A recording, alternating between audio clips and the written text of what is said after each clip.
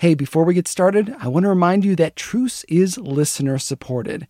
If you want to be a part of this one-of-a-kind show that asks big questions in an approachable way, become a patron.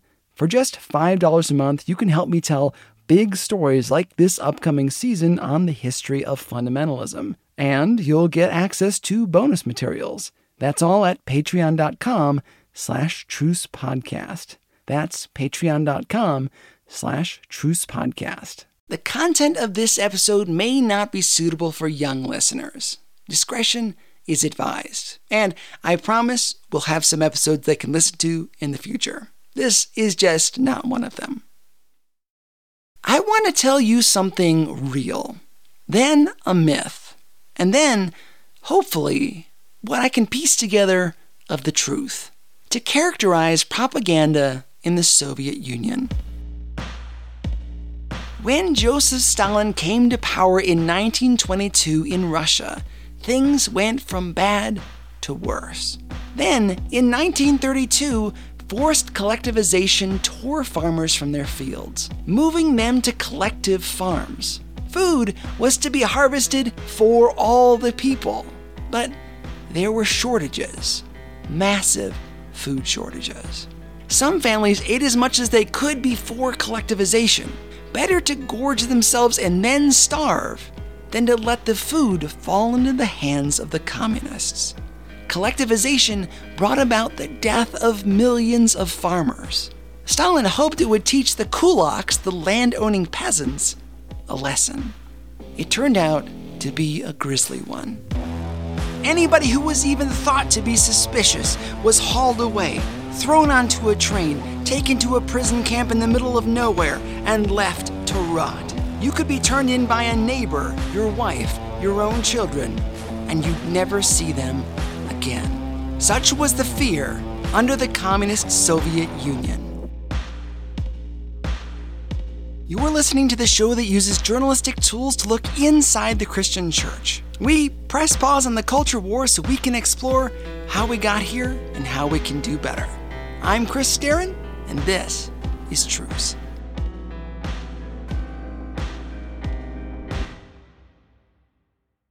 God is a genius storyteller, and the evidence of this is threaded throughout Scripture.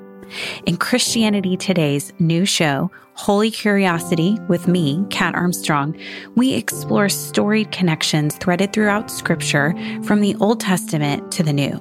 Our first mini-series, Connecting Dinah and the Woman at the Well, welcomes experts like Drs. Tim Mackie and Diane Landberg to give us insight and context into the physical location and meaning of these two stories.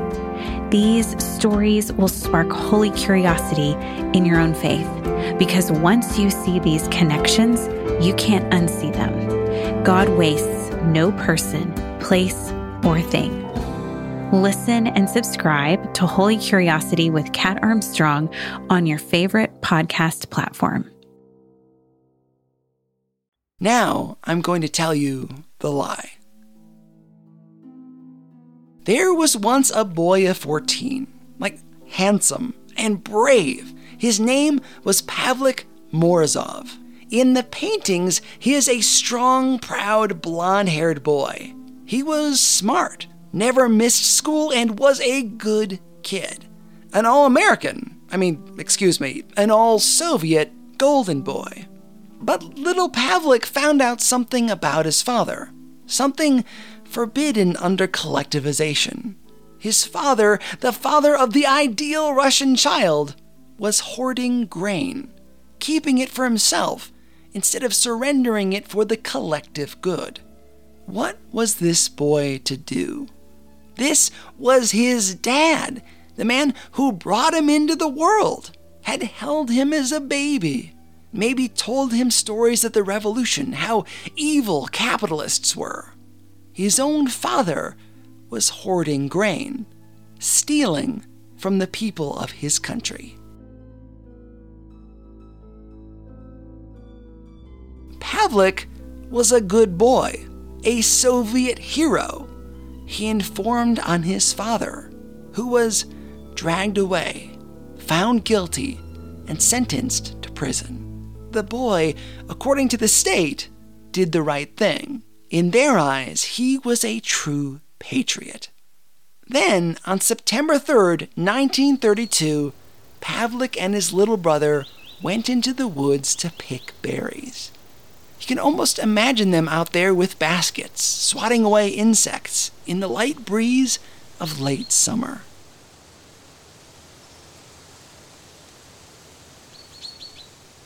Their perfect day turned out to be their last. According to the official story, they were murdered, possibly by their grandfather, for their treachery. A knife was supposedly found. Relatives of theirs were blamed. Those relatives were also imprisoned, taken away from society for killing the golden boy, the Marxist ideal.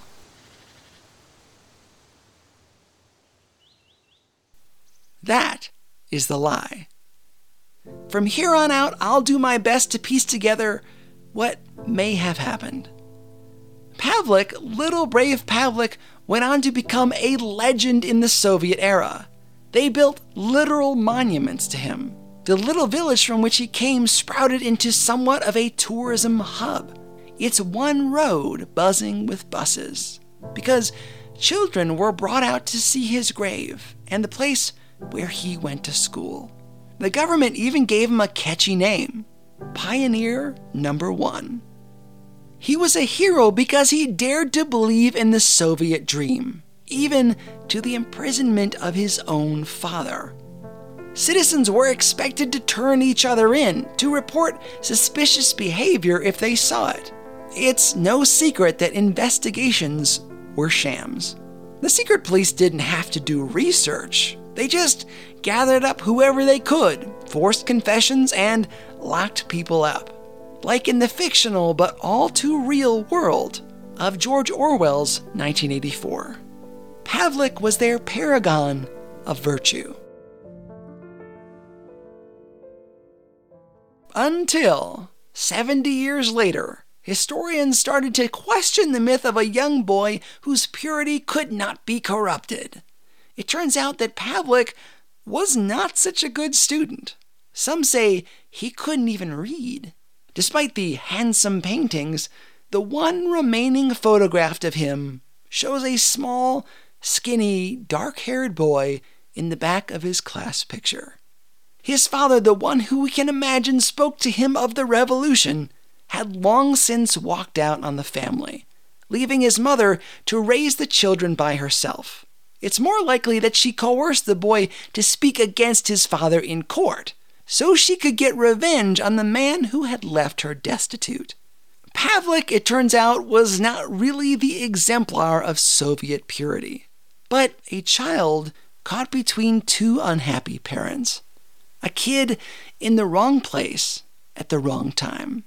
Now, he really was murdered, though, and one can only imagine why.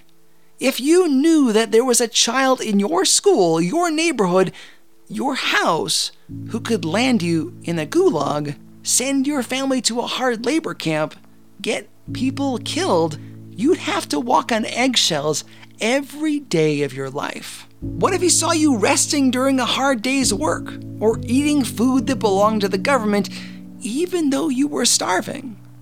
Your children were starving. You'd live in fear of Pavlik every day, every moment for the rest of your life. Nobody can afford a liability like that. So the child was murdered. His relatives really were blamed, though who really knows in that era of witch hunts?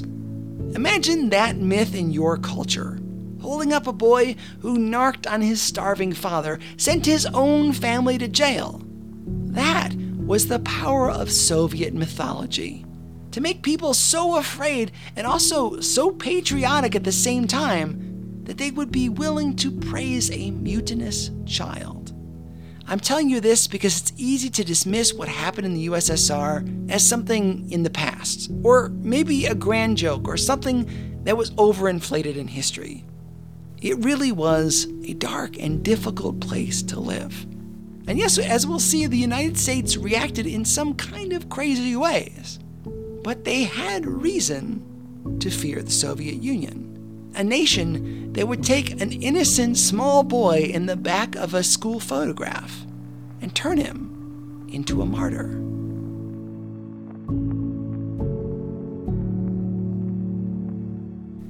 The Truce Podcast is listener-supported. Please consider donating to help keep this thing going. You can find links to our Patreon and PayPal accounts at trucepodcast.com. This week, I want to challenge you to leave a comment about the show on iTunes. Believe it or not, those comments and rankings help other people find this show, and they can be really helpful. And yes, I read all of them. I'd love to know what you think about this little story. Send me an email at trucepodcast@yahoo.com with your thoughts, maybe even record them as a voice memo, and we might use them on this show. I'm Chris Staron, and this is Truce.